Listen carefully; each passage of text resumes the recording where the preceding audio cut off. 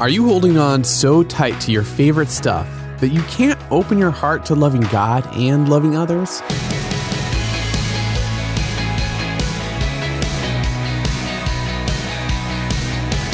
Hey, I'm Dylan, and you're listening to Unlocked, your daily key to unlocking God's Word in your life.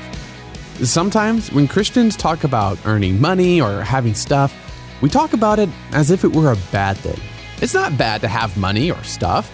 We need those things to take care of ourselves and other people.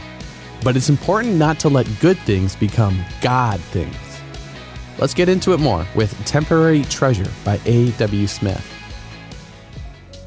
What's your greatest treasure on earth?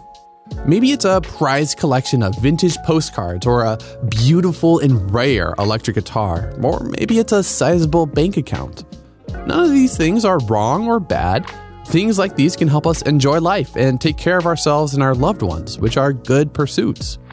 However, it is wrong to make any earthly treasure so important to us that it comes before loving God or loving our neighbors. Since humans first sinned and brought brokenness into the good world God made, it's really easy for us to get possessive and even violent about keeping our stuff.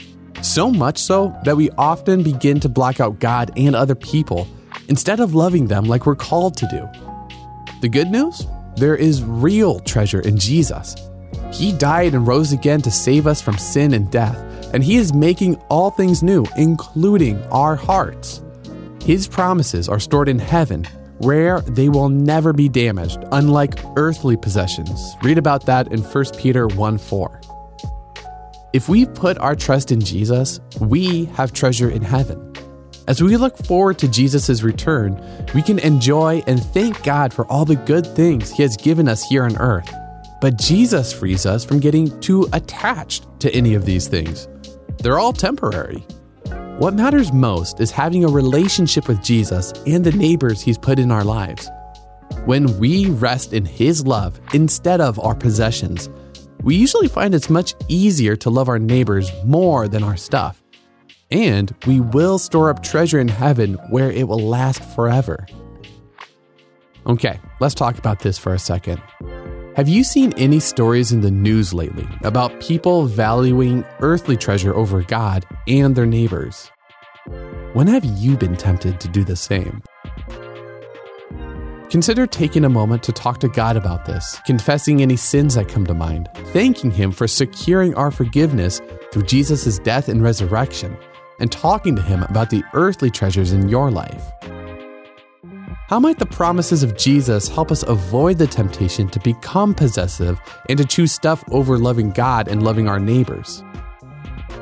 Read more about that in 1 Timothy 6, 17 through 19, and 1 Peter 1, 3 through 9. Now, as you and I can read in Matthew 6, 20, store your treasures in heaven, where moths and rust cannot destroy, and thieves do not break in and steal. And dig deeper in your Bible for more in Matthew chapter 6, verses 19 through 34, and chapter 22, verses 36 through 40, to keep God's Word alive in your life. Unlocked is a resource from Keys for Kids Ministries, and it's not the only thing we do.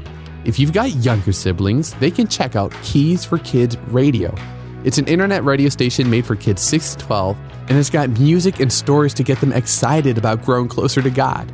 You can show it to them on the Keys for Kids app or at keysforkids.net. And come back for tomorrow's devotion with Natalie, talking about a couple different ways that Jesus is the bread of life. But until then, I'm Dylan, encouraging you to live life unlocked, opening the door to God in your life.